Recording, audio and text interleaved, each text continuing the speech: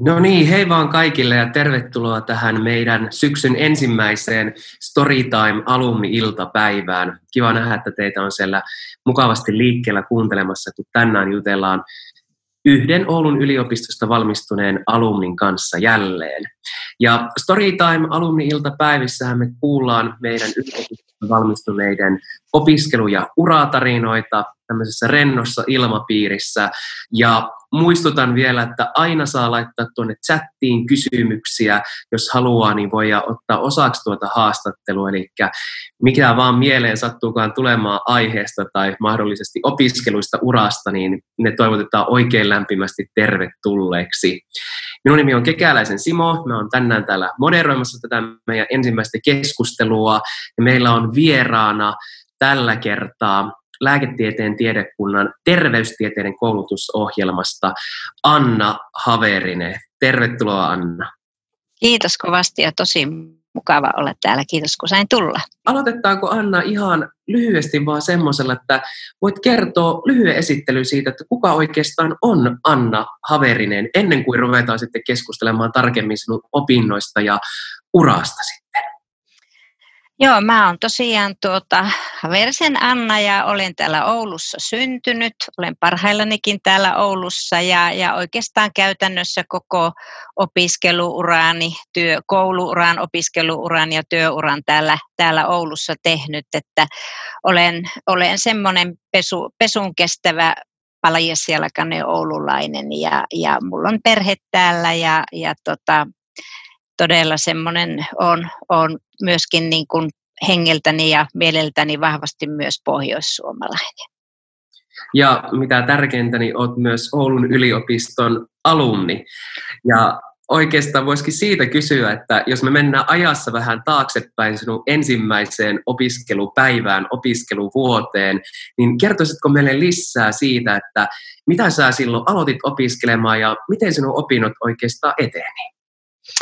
Joo, mähän kun aloin opiskella terveydenhuollon maisteriksi, niin olin ollut jo suhteellisen pitkään sairaanhoitajana työelämässä, eli olin sitten aikuisopiskelija, kun aloitin opinnot ja mulla oli myöskin perhettä siinä vaiheessa ja kova hinkku tietenkin oppia uutta ja sitten toisaalta avata niitä erilaisia mahdollisuuksia myöskin työelämän suhteen sen koulutuksen kautta. Sanoitkin tuossa, että sä olit jo silloin työskennellyt sairaanhoitajana pitemmän aikaa, niin muistatko silloin, että minkälaisia urapolkuja sä ajattelit, että näiden lisäopintojen kautta niin tulee sitten sinulla eteen omalla uralla? No kyllä mulla vahvasti oli se ajatus siitä, että mä haluaisin toimia terveydenhuollon opettajana, eli jo silloin sairaanhoitajakoulussa näin mietin. Ja se varmaan ehkä oli se opettajatehtävä mua kiinnostava muutenkin. Mä silloin nuorena naisena mietiskelin, että mua olisi kiinnostanut myös mahdollisesti äidinkielen opettajan tehtävät, että ehkä se opettajuus tuli myöskin sitä kautta, mutta sitten ajattelin ollessani sairaanhoitajana, että nimenomaan niin kuin semmoisen käytännön hoitotyön opettajana toimiminen olisi hommaa. No, mikä tämä on tämmöinen aika kysymys, jota monelta opiskelijalta kysytään, niin mikä oli sinusta omissa opinnoissa kaikkein parasta? No kyllä se parasta oli tietenkin se, toisaalta tietenkin niihin uusiin ihmisiin tutustuminen sekä opiskelutovereihin että sitten opettajiin ja muuhun henkilökuntaan.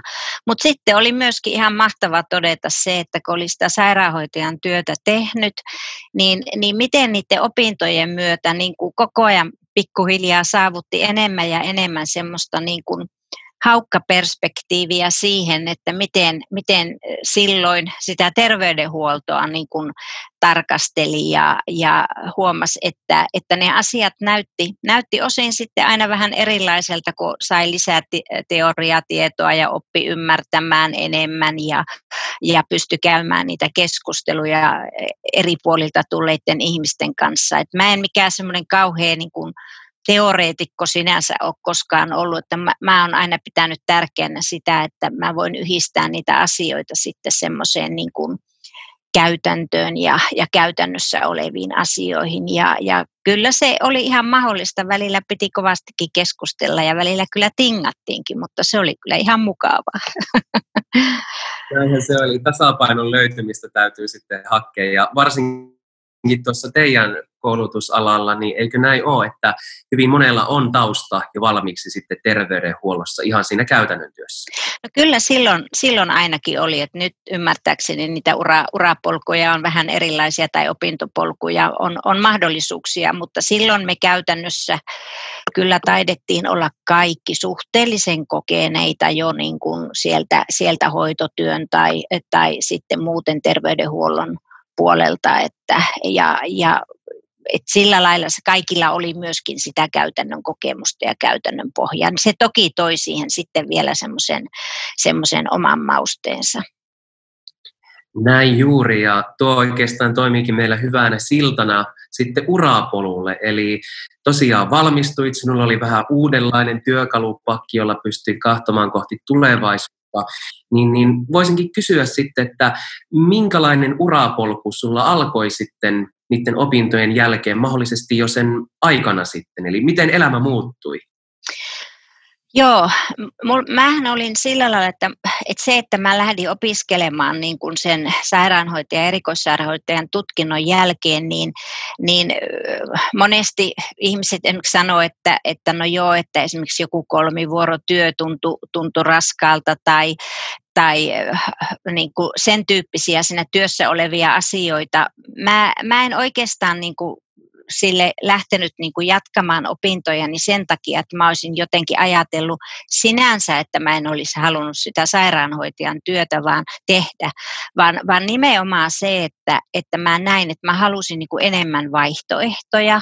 Olisin mä niitä sitten käyttänyt tai en, että mähän olen niin kuin seikkaillut sitten hyvin monenlaisissa tehtävissä jo silloin jo niin kuin maisteriopintojen aikana. Silloin mä aloitin jo opettajan työt. Mä olin käytännön hoitotyön opettajana tuolla Päivärinteen kuntoutussairaalassa ja toimin siellä myöskin sitten opetuksesta vastaavana tämmöisenä päällikkönä ja johtavana hoitajana yhtä aikaa. Mulla oli semmoinen oikein monipuolinen setti siellä ja sitten kun mä toimin opettajana semmoisen reilun 4 vuotta, niin sitten kun ne hommat loppu, eli ne loppu käytännössä sen takia, että mulla oli määräaikainen tehtävä ja sitten siinä tuli jo se vähän sitä lamaa-aikaa, niin vähennettiin sitten opettajia, niin mä palasin jälleen sairaanhoitajaksi ihan sinne teho-osastolle, missä mä olin työskennellyt aikaisemminkin. Mutta silloin mä huomasin sitten, että nyt mulla on kyllä vähän silmällä sit muuttunut. Et mä huomasin, että musta tuli niin kuin vähän hankala. eli mä olin aika kriittinen sitten ja tietenkin sitä kehittämishalua ja intoa olisi ollut kovastikin ja tietenkin sairaanhoitajan perustehtävä ainakin silloin 90-luvun alkupuolella, niin se oli se niiden tehohoitopotilaiden hoitaminen, eikä siihen kauheasti sitten siihen muuhun jäänyt tilaa. Ja silloin mä rupesin fundeeraamaan, että ei nyt mä voisin kyllä tehdä jotakin muutakin. No, tuommoinen ajatus, kun tulee päähän, niin se kyllä aika usein johdattaa, että rupeaa tekemään jotakin muuta. Niin miten sulla sitten urapolku lähti siitä kehittymään? Sulla on ollut aika ekstensiivinen ura ja hyvin monipuolisia työtehtäviä. Joo, näin on. Se on ollut minusta ihan mahtavaa ja tämä koulutus sinänsä, kun on antanut mulle sen mahdollisuuden. Eli sitten kun mä olin siellä yliopistosairaalassa teho-osastolla sairaanhoitajana, niin kuulin, että yliopistosairaala eli Oyksiin ollaan perustamassa tämmöinen vaativan kuntoutuksen osasto.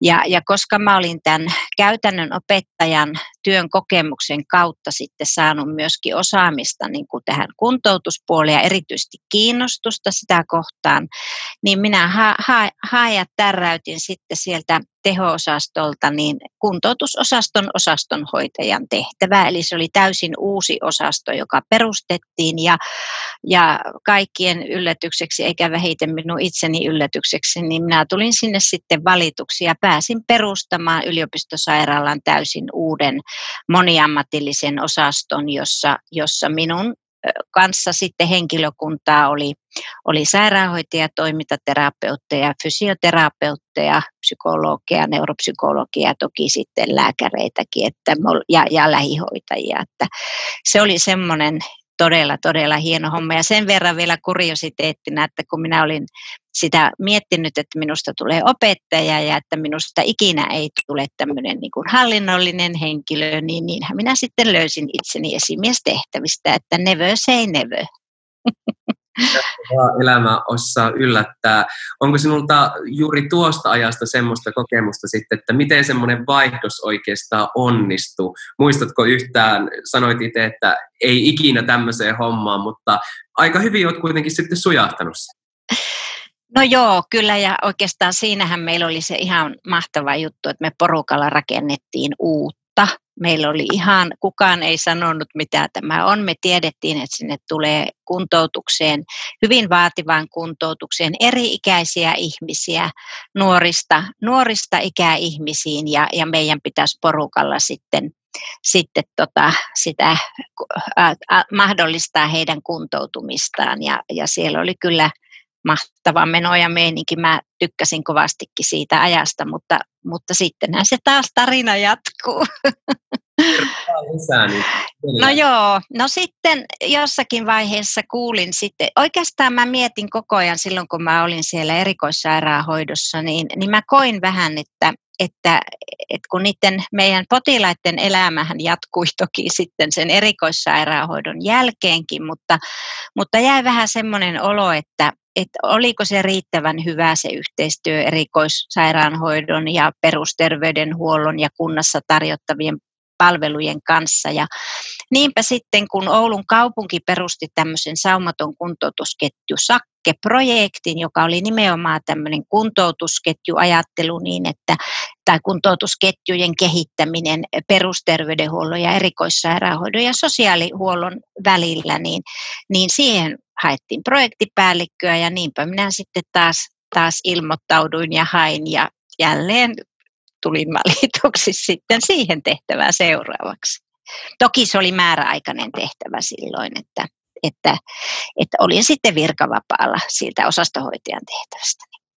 Ja siinä työssä sitten pääsit tutustumaan vähän toisenlaiseen maailmaan. No sitten tuli perusterveydenhuolto, sosiaalipalvelut, kaupungin toiminta yleensäkin minulle tutummaksi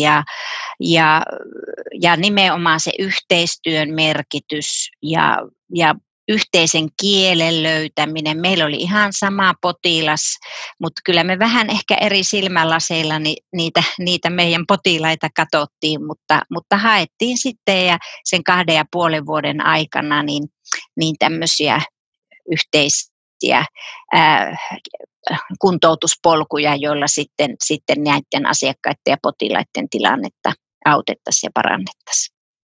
Eli vaikuttaa siltä, että siellä tuli ensin palettiin sitä hallinnollista osaamista, nyt sitten laajennettiin kuntapuolelle. Miten sitten tarina jatkui sulla? No tarina jatkui sitten sillä lailla, että Oulun kaupungissa valmisteltiin tällaista uutta johtamismallia tai organisaatio- ja palvelujen järjestämismallia, eli oltiin siirtymässä tämmöiseen tilaajatuottajamalliin. Ja sitä varten piti sitten alkaa tekemään tämmöisiä palvelujen uudelleen tuotteistamista, luomaan tämmöistä, sitä puhuttiin Oulussa tämmöisenä ydinkunta-palvelukuntamallina, siis Oulun kaupungilla.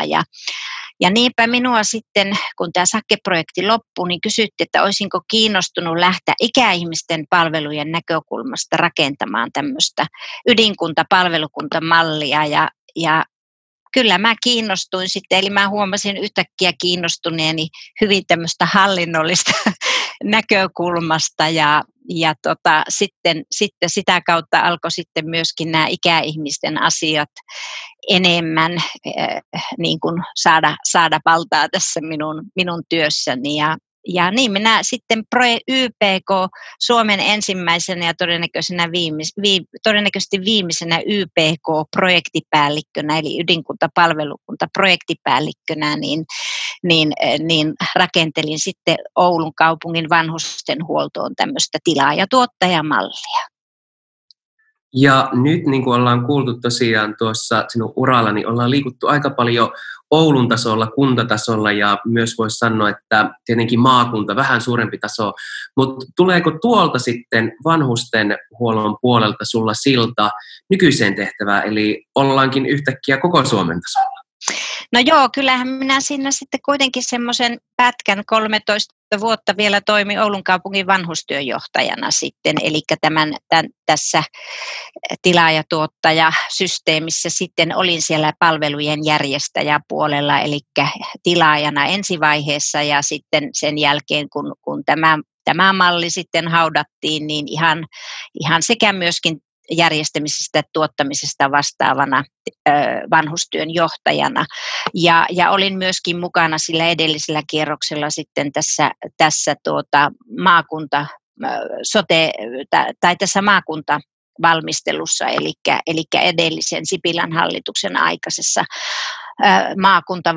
maakuntauudistusvalmistelussa, mutta sitten todellakin niin tuossa noin 1,5 vuotta sitten niin rupesin miettimään, että no vieläkö sitä jotakin voisi tehdä ja näin sitten Kuntarekryssä ilmoituksen, että Kuntaliitto hakisi tämmöistä ikääntyneiden palveluiden erityisasiantuntijaa ja noin vuosi sitten aloitin sitten siinä tehtävässä, että nyt on sitten edetty sieltä erikoissairaanhoidosta kunnan kautta nyt sitten tänne kansalliselle tasolle.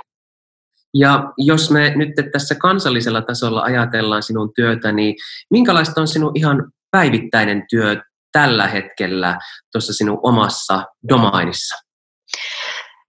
No hyvin paljon mulla on, se oikeastaan ihan semmoinen mielenkiintoinen kuriositeetti, että kun mä oon aloittanut sieltä terveydenhuollosta ja erikoissairaanhoidosta, niin nyt kun mä olen täällä ikäihmisten palveluissa erityisasiantuntijana, niin mun vastuualueena on pitkälle nimenomaan sosiaalipalveluihin liittyvät asiat, eli toki myöskin terveydenhuollon, mutta esimerkiksi kun kaikki kotihoito ja tämän tyyppiset, niin nehän ovat pitkälle niin kuin sosiaalipalveluja.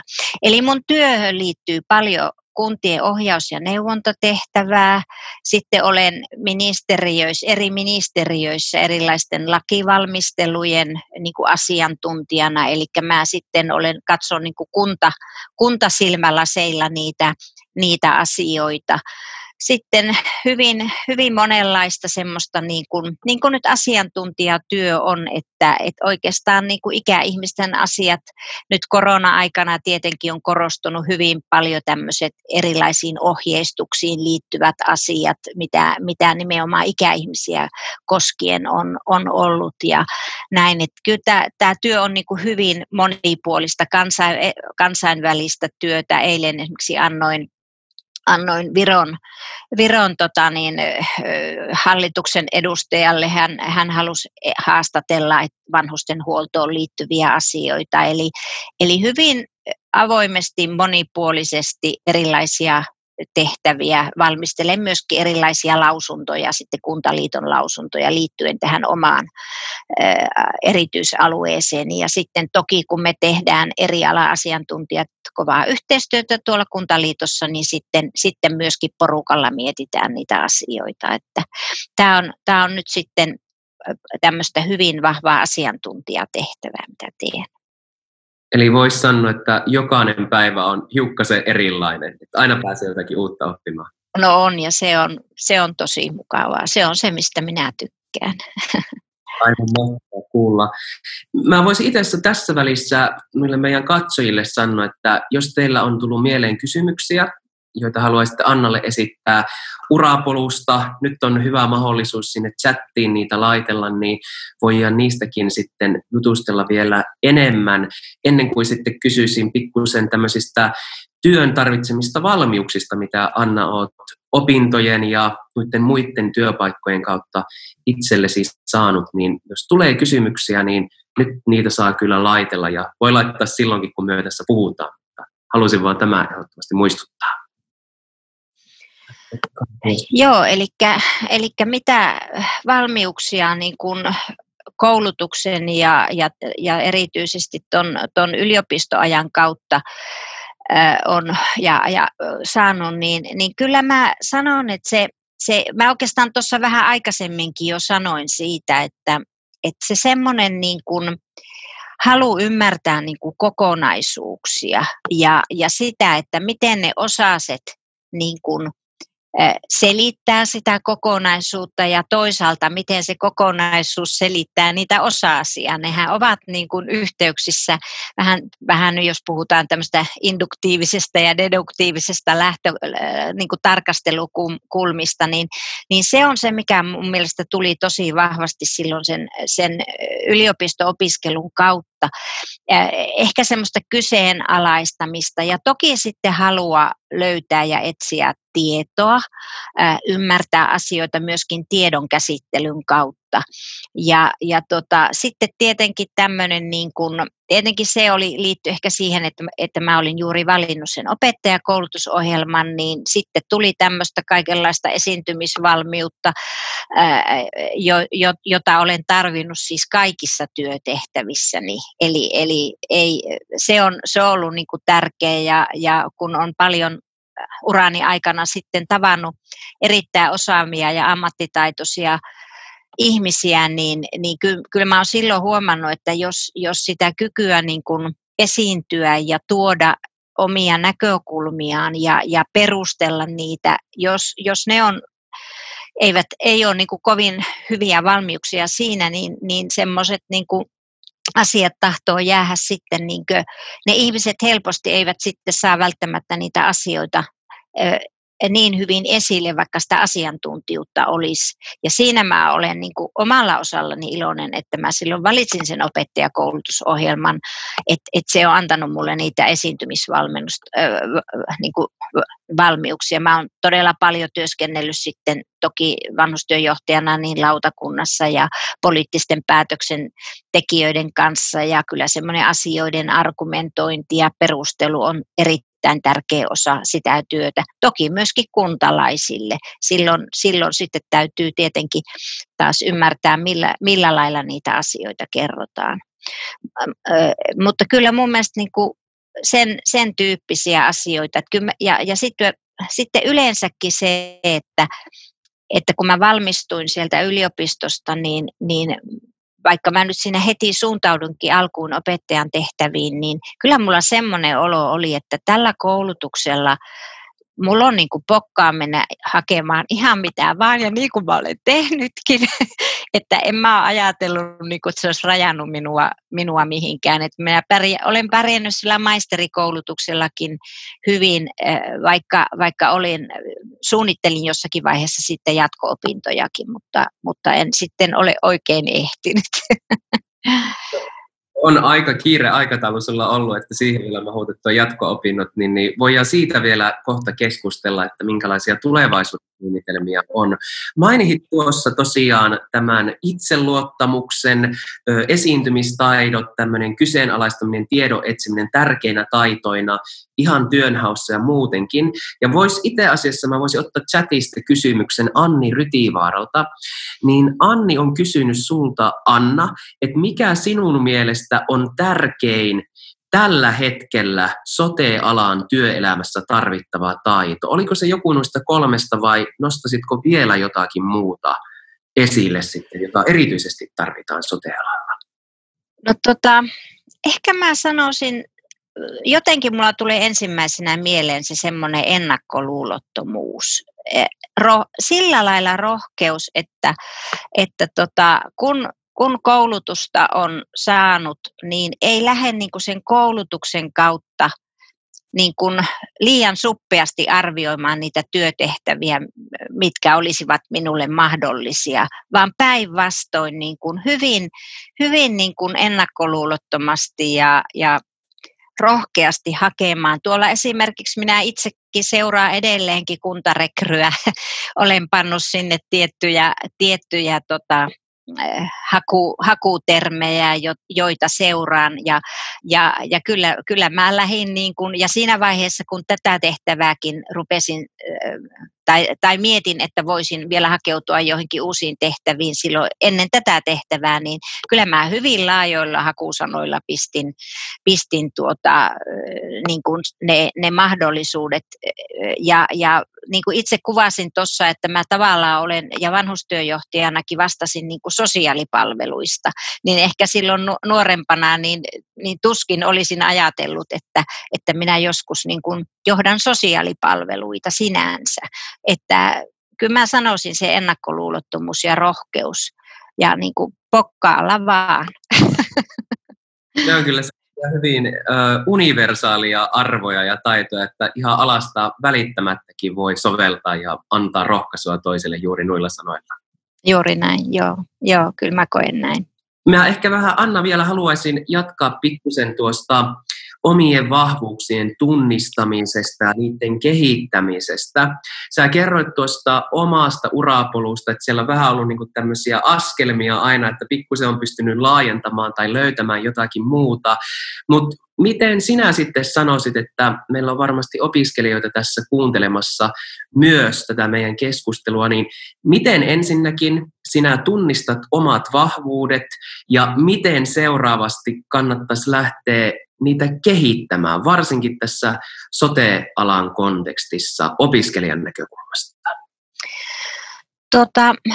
Se omien vahvuuksien tunnistaminen on mun mielestä semmoinen asia, että siinä tarvii sitäkin, että niinku, semmoista niinku reflektiokavereita. Opiskelukaverithan toimii tietenkin omat läheiset, mutta sitten myöskin opiskelukaverit semmoisena reflektiokavereina, että jos sä niin kun saat palautetta siitä, että tiedätkö kuule, kun sä oot siinä ja siinä hyvä ja ootko huomannut, ja tietenkin opettajathan myöskin antavat sitä palautetta ja tulee niissä keskusteluissa esille ja huomaa niin kun suhteessa muihin, vaikka nyt ei kukaan suoraan sanoisi, mutta huomaakin esimerkiksi, että hei, mähän pystyn hyvin niin kuin perustelemaan asioita ja hei, ihmisethän pysähtyy mua kuuntelemaan, niin musta niitä kannattaa vaan reippaasti ja rohkeasti sitten tunnistaa omiksi vahvuuksiksiin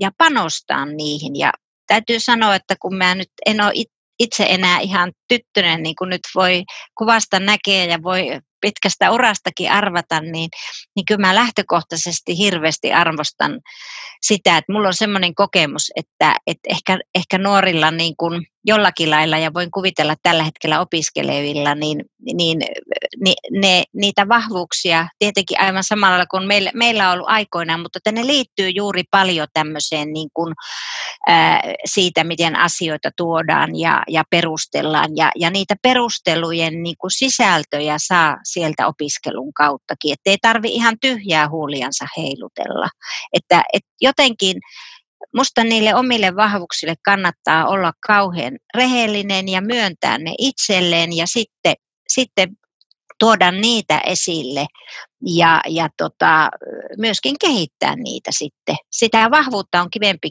kehittää kuin ehkä aina niitä omia heikkouksia. Ja missä luonnollisesti on jo niin kuin vähänkin hyvää, niin ehdottomasti nehän kannattaa viedä sitten entistä pidemmälle ne taidot sitten, että ei ihan kaikkialle vaan rupea laajentamaan ja kokeilemaan, että mikä olisikaan. Se on hyvä. Näin mä näen, joo. Sä, Anna, sitten kun me ollaan tässä puhuttu hirmu henkilökohtaisesti, että minkälaisia taitoja tarvitset sote-alalla, mutta sulla on hirmu hyvä näköpaikka sote-alalle kansallisella tasolla, niin onko sinulla näkemystä siitä, että millainen on tämä sote-alan tulevaisuus. Siitä on ollut hirmu paljon keskustelua yhteiskunnallisesti, että kuinka sote-alaa nähdään työllistymisen vaihtoehtona, minkälaisia mielikuvia se herättää, mutta jos sä saisit nyt vähän maalata sitä, että miltä se sote-alan tulevaisuus näyttää sinun näkökulmasta, niin mitä asioita nostaisit sieltä esille? Joo, niin kuin me kaikki tiedetään, että vaatimukset niin kuin sote-alaa kohtaan ovat koko ajan kovempia ja kovempia. Ja oikeastaan niin kuin yksi asia, mä oon ehkä sivunnut sitä, mutta en ehkä ihan niin suoraan tuonut, mutta minkä mä näen semmoiseksi tosi tärkeäksi on se, että asiat, mitä tehdään sotessa, niin tehdään niin kuin tietoon perustuen. Sen merkitys on niin kuin lisääntynyt, koska ne mittarit esimerkiksi, millä soten onnistumista arvioidaan ihan siellä asiakastasolla tai sitten esimies, päällikkö, johtamistasolla kansallisesti tai siellä toimintayksiköissä kunnassa, missä tahansa, niin se onnistuminen ja se tekeminen pitää pystyä myöskin niin kuin mittaroimaan ja tuomaan näkyväksi. Ja sitä kautta, ja nyt en puhu pelkästään niin kuin taloudellisista mittareista, vaan myöskin laatumittareista, toiminnan tehokkuutta, tuottavuutta, näitä sanoja, joita me helposti vähän kavahdellaan, niin meidän sote-ihmisten pitää myöskin osata tuoda tämä meidän tekeminen näkyväksi myös sitä kautta. Ja se on ehkä semmoinen asia, jota minä olen tässä matkan varrella oppinut. Että sinänsä se hyvä asiakkaan, potilaan kohtaaminen, hyvä hoitotyö, hyvä tekeminen, hyvä sen tekemisen johtaminen ja opettaminen, ne kaikki on kauhean tärkeitä, mutta pitää pystyä sitten myöskin argumentoimaan erilaisilla indikaattoreilla ja luvuilla ja tuoda myöskin sitä kautta niin kuin näkyväksi se työ, että se pärjää sitten siinä myöskin niin kuin kansallisella tasolla siinä keskustelussa, että tietenkin omalla kohdalla nyt iski voimakkaasti esimerkiksi silloin, kun puhuttiin, että vanhustenhuollossa oli isoja laatuongelmia ja jos ei siihen keskusteluun ei olisi ollut tuoda niin kuin laatumittareita ja asiakastyytyväisyyttä ja omaiskyselyjä ja tämän tyyppisiä, niin olisi ollut vähän näpeille lyöty kyllä. Tämä on ehkä se, että koen, että siinä mielessä se yliopisto-opiskelu, niin sehän tuo myöskin valmiuksia tämän tyyppiseen. Ja sitten se vielä, että ne mittarit ja indikaattorit, niin niiden pitää olla niin kuin yhteisiä. Että kauhean suppeat mittarit sitten taas kuvaa niin kuin vaan yhdestä näkökulmasta niitä asioita. En tiedä, vastasinko yhtään sun kysymykseen. Asioita, mitä nostit, tiedolla johtaminen ja asioiden standardisointi on siinä mielessä erittäin tärkeää, koska tässähän kohteena ovat ihmiset, eli niin kuin se käden ja työn jälki niin kuin näkyy aivan selkeästi sitten potilaiden ja kuka kohderyhmä onkaan niin kohdalla. Just näin. Ja silloin just niin kuin, että jos meidän asiakkailla, potilailla on hyvä kokemus, niin se on valtavan tärkeä. Mutta sitten kun lähdetään keskustelemaan niin kuin vaikka nyt sitten tosiaan laadusta tai taloudesta, niin jos me ei pysty tästä asiakkaan kokemusta ja niin kuin tuomaan sille kielelle, että sitä niin kuin että se tavallaan pärjää siinä keskustelussa, missä keskustellaan sitten muistakin yhteiskunnan aloista, niin siinä on se vaara, että siellä jäädään vähän niin kuin mopen rooliin. Tai sitten niin, että se käsitys on niin, että sosiaali- ja terveydenhuolto on niin tehotonta ja sinne vaan menee kauheasti rahaa ja mitä ei saada aikaiseksi. Tämä nyt on yksi näkökulma, mutta kyllä mä pidän tätäkin valtavan tärkeää. Sen on nähnyt tällä kansallisella tasollakin, että pitää myöskin olla, mä esimerkiksi teen paljon yhteistyötä THL:n kanssa, joka sitten tätä mittarointiasiaa sitten kansallisestikin on viemässä eteenpäin. No niin kuin tässä ollaankin jo keskustelussa aika moneen otteeseen sivuttu sitä, että tämä työ ja varsinkin sote-alalla on hyvin intensiivistä. Siinä ollaan ihmisten kanssa töissä ja usein täytyy sanoa, että siinä on kyseessä heidän hyvinvointinsakin, minkä kanssa työskennellään. Niin olisinkin voinut kysyä, että miten tämmöisessä työssä esimerkiksi Anna, sinun urasi eri vaiheilla tai siellä opiskelunkin ohella, kun olit töissä, niin miten löydetään sitten tasapaino oman elämän ja tämmöisen todella intensiivisen työn välillä? Minkälaisia keinoja sulla esimerkiksi oli siihen? No joo, silloin kun mä opiskelin yliopistossa, niin mä olin alle 3-vuotiaan lapsen äiti ja kävin koko päivä töissä ja me rakennettiin omaa kotitaloa ja mun mies opiskeli. Eli ehkä silloin, jos joku olisi kysynyt siltä Annalta, että miten tästä pärjätään, niin se olisi ollut vastaus, että tunti kerrallaan. Mutta se nyt ei ollut mikään malliesimerkki, mutta ehkä se kuvasi sitä aikuisopiskelijan elämää, jota uskon, että moni siinä elämänvaiheessa opiskeleva ehkä kohtaa. Mutta sitten jos ajatellaan muuten tätä työuraa, niin semmoiset, niin kuin, tietenkin mullakin on ollut niin kuin paineiltaan hyvin erilaisia töitä. Jos mä vertaan edellistä työtehtävääni vanhustyöjohtajana ja nyt erityisasiantuntijana, niin ne kuormitus- ja vaatimustekijät tulee hyvin erilaisista asioista. Ja kyllä tietenkin se, että ehkä tämä mun uratarinanikin kuvaa hyvin sitä, että mä olen halunnut myöskin niin kuin vaihtelua, eli se ei ole tarkoittanut välttämättä sitä, että joku työ olisi ollut niin kuormittava, että mä olisin sen takia halunnut vaihtaa työtehtävää, vaan lähinnä ymmärtäen sen, että jokaisessa työssä on ne omat kuormittavat tekijät, mutta ne voivat olla erilaisia. Niin ehkä siitäkin näkökulmasta, toki sitten haluan myöskin oppia uutta, ei nyt pelkästään tämän kuormituksen takia, mutta kyllä se sitten lähtee tietenkin sieltä sen työn elämän, ulkopuolisen elämän asioista, millä sitten siihen kuormittavuuteen voidaan vaikuttaa, jos sinänsä työn kuormitukseen ei aina kauheasti pysty vaikuttamaan. Minkälaisia harrastuksia sinulla vaikka itsellä on, jossa mieli lepää ja pääsee niin sanotusti heittämään irti työn kahleista hetkeksi?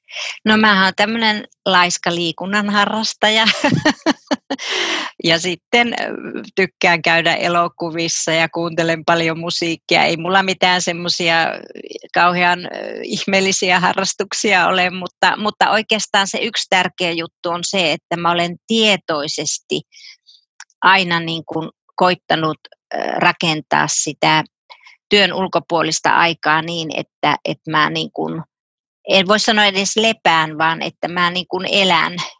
Ja sitten toki olen tehnyt sitäkin, että olen myöskin työn aikana, erityisesti siinä edellisessä tehtävässä, niin myöskin työn lomassa olen oppinut sitten pitämään semmoisia hengähdystaukoja, jotka nyt voi olla vaikka sitä, että olen katsellut ikkunasta ulos ja ajatellut, että nyt mun ei tarvitse ajatella yhtään mitään. Semmoinen 3 minuuttia semmoistakin voi toimia ihan hyvin. Ainakin minulla toimii, että sen tyyppistä. Mutta kyllä se vaatii, niin kuin ainakin minun oma kokemukseni on, että myöskin se vaatii niin kuin semmoista jotakin aktiivista, ei välttämättä tekemistä, mutta ainakin siihen huomion kiinnittämistä, että hei, nyt mä ihan oikeasti niin en ajattele työasioita tai mikä opiskeluasioita tai mikä se sitten. Pitäisi olla niin kuin itselleen vähän armollinenkin. Se on yksi mun semmoinen slogani itselleni, että ole Anna kuule itsellesi välillä armollinenkin. Hyvä ja varmasti myös niin kuin sote-alallakin, että jos me ollaan armollisia ihmisille, joiden hyvinvoinnista huolehditaan, niin täytyy muistaa myös se oma hyvinvointi, että niin se lähtee. Se on juuri näin. Me ollaan hirveän hyviä olemaan armollisia muille, mutta sitten me tahotaan itseltämme vaatia aivan mielettömiä. Ainakin minun oma kokemus on vähän sellainen. Kyllä, varmasti aika monella tuo asia mielessä liikkuu. Itse asiassa nyt sanotaanko näin, että minun ajatuksia on luettu, eli minulla olisi ollut vielä semmoinen 2 tulevaisuuteen keskittyvää lopetuskysymystä, mutta olin sanomassa, että nyt on vielä hyvä mahdollisuus katsojien esittää kysymyksiä, ja Henna on itse asiassa hän, joka sitten luki minun ajatukset, koska tänne chattiin on tullut kysymys, ja mäpä esitän Anna sen sinulle, tämä on minusta aika hyvä kysymys. Eli Henna Härkönen on kysynyt sitä, että kaikki mitä olet tehnyt ja teet vaatii laaja-alaista osaamista. Miten olet hankkinut ja ylläpitänyt taitojasi ja tietämystäsi? Onko vain niin, että työtekijänsä opettaa? Joo, kiitos. Tämä on tosi hyvä kysymys. Mä pohdin, että voinko mä tämmöisessä alumnihaastattelussa tätä sanoa, mitä ajattelin sanoa, mutta päätinpä rohkeana naisena sanoa. Eli niin kuin mä kerroin tuossa, että silloin kun mä opiskelin, niin mä ammensin siitä valtaisesta tiedosta niin sellaista, jota mä koin, että se oli suhteellisen käytännön läheistä. Eli mä halusin rakentaa niin kuin asiat, jotka minua kiinnostivat, niin niillä oli pinta yleensä johonkin ihan niin kuin, mä sanoin aina, että mä en olisi semmoinen kamalan akateeminen ihminen. Tämä oli se, mitä mä mietin, että uskallanko mä sanoa. Eli semmoinen niin kuin kauhean niin kuin semmoinen teoreettinen, että mua semmoinen teoreettisuus ja semmoinen olisi kiinnostanut niin kuin itsessään. Ja tuo, mitä kysyit minulta siitä, että miten olen sitten osaamistani ylläpitänyt, niin mä olen tehnyt aina semmoisia täsmäopintoja, että mä olen opiskellut esimerkiksi kuntoutusta, eli suoritin silloin kuntoutuksen opintoja. Mä oon opiskellut terveystaloustieteitä silloin tein niitä itse asiassa taisin tehdä Tampereen yliopistoon. Tämmöisiä pieniä täsmäkoulutuksia, sinänsä niin kuin aina sen mukaan, mitä mulla on ollut tarve. Ja sitten paljon olen oppinut toki työn kauttakin ja sitten tietenkin lukemalla ja seuraamalla hyvin aktiivisesti myöskin sitä, että mitä sekä maailmalla että Suomessa tapahtuu.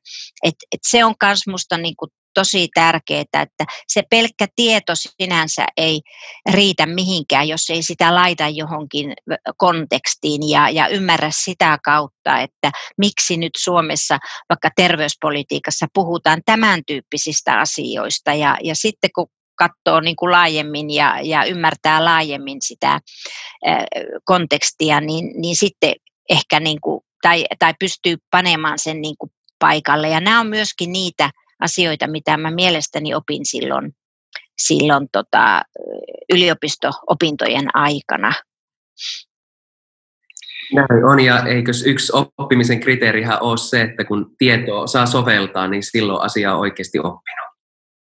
No näin se on, joo, ja sitten senkin, että myöskin näkee sen, että mistä ei tiedetä, mistä vaan luullaan tietävämme. Juuri. Oli todella hyvä kysymys Hennalta, kiitoksia siitä, ja niin kuin sanoin, niin vielä sinne ennättää laittaa, mutta meillä on aika vauhikkaasti tässä 3 varttia vierähtänyt jutustellessa, ja oikeastaan Anna tähän loppuun kysytään ensinnäkin se, että no minkälaisia tulevaisuuden suunnitelmia sulla sitten on, että mitä on listalla niin sanotusti, jos on mitään sulla vielä? No mulla ei enää ole hirveän montaa vuotta työikää jäljellä mä olen, vaikka ehkä kuulosti tuossa mun tarinassa, että mä olen vähän niin kuin sattumoiden kautta erilaisiin tehtäviin ajautunut, ja sanotaan näin, että mä en ole ollut, mulla ei ole semmoista urasuunnitelmaa ollut, että mä olisin ollut siinä ajatuksessa, että nyt minä rakennan uraani tällä lailla, mutta on mulla siellä se punainen lanka koko ajan ollut, ja yksi punainen lanka on ollut se, että niin paljon kuin mahdollista, niin mä teen semmoisia tehtäviä, joista mä tykkään. Eli ymmärtäen sen tietenkin joka päivä ei ole mukavaa eikä joka kuukausikaan, mutta se, että se liittyy vähän siihen itselleen uskollisena olemiseen, että hakeutuu niin kuin tehtäviin, joissa on mahdollisuus oppia uutta ja ne ovat sellaisia, mitä haluaa tehdä. Ja nyt tässä tehtävässä Kuntaliitossa erityisasiantuntijana mä olen niin kuin tosi tyytyväinen. Mä sanoin, että mulla on kuntarekryssä koko ajan haku päällä. Sen mä tuossa sanoin tai seuraan, ei mulla ole haku päällä, mutta mä seuraan niitä työpaikkoja. Mutta kyllä se on ihan mahdollista, että minä tästä tehtävästä sitten jossakin vaiheessa siirryn eläkkeellekin, mutta en mä sano, että se olisi niin kuin, kaikki on vähän niin kuin mahdollista vielä. Jos jotakin, niin mä kyllä aika ennakkoluulottomasti voisin olla koputtelemassa jotakin ovia taas. No niin, ja kannattaa pitää ne ovet avoinnakin, eli siinä myös suhteessa olla itselleen kanssa armollinen uran näkökulmasta. Kyllä, just näin. Mutta Anna, niin kuin mä sanoin, me ollaan aika lailla keskusteltu melkein mistä vaan tässä 3-varttisen aikana.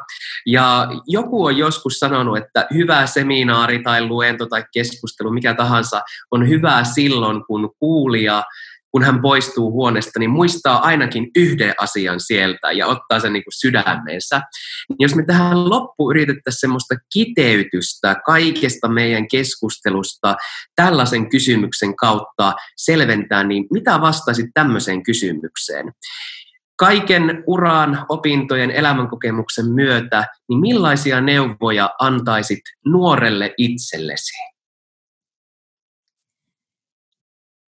No kyllä mä sanoisin, mä ehkä toistan kyllä itseäni, mutta sanoisin, että ole ennakkoluuloton, tartu tilaisuuksiin ja usko itseesi ja siihen osaamiseen, mitä sulla on. Hae tukea, jos sitä on mahdollista saada ja koet sitä tarvitsevasi ja ole itsellesi armollinen. Näin mä sanoisin. Siinä oli 3 asiaa, jotka varmasti ihmisten mieliin ja itseluottamuksesta, tukiverkoista ja sitten se avoimuus kaikkeen, mitä elämä tuokaan vastaansa. Että varmasti sieltä pystyy ammentamaan itse kukin omaa elämäntilanteeseensa jotakin. Toivotaan.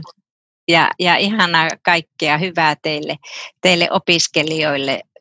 Te olette koko kansakunnan toivo. Näillä sanoilla voisi sanoa, että on aika hieno lopettaa. Anna, kiitoksia tosiaan tästä keskusteluhetkestä. Oli tosi upea jutella sinun urasta ja kuulla hienoja tarinoita, että mitä on ollut ja mitä on vielä tulossakin. Eli todella mukava oli sinun kanssa istua alas tässä. Kiitos sinulle, Simo, ja kaikille kaikkea hyvää.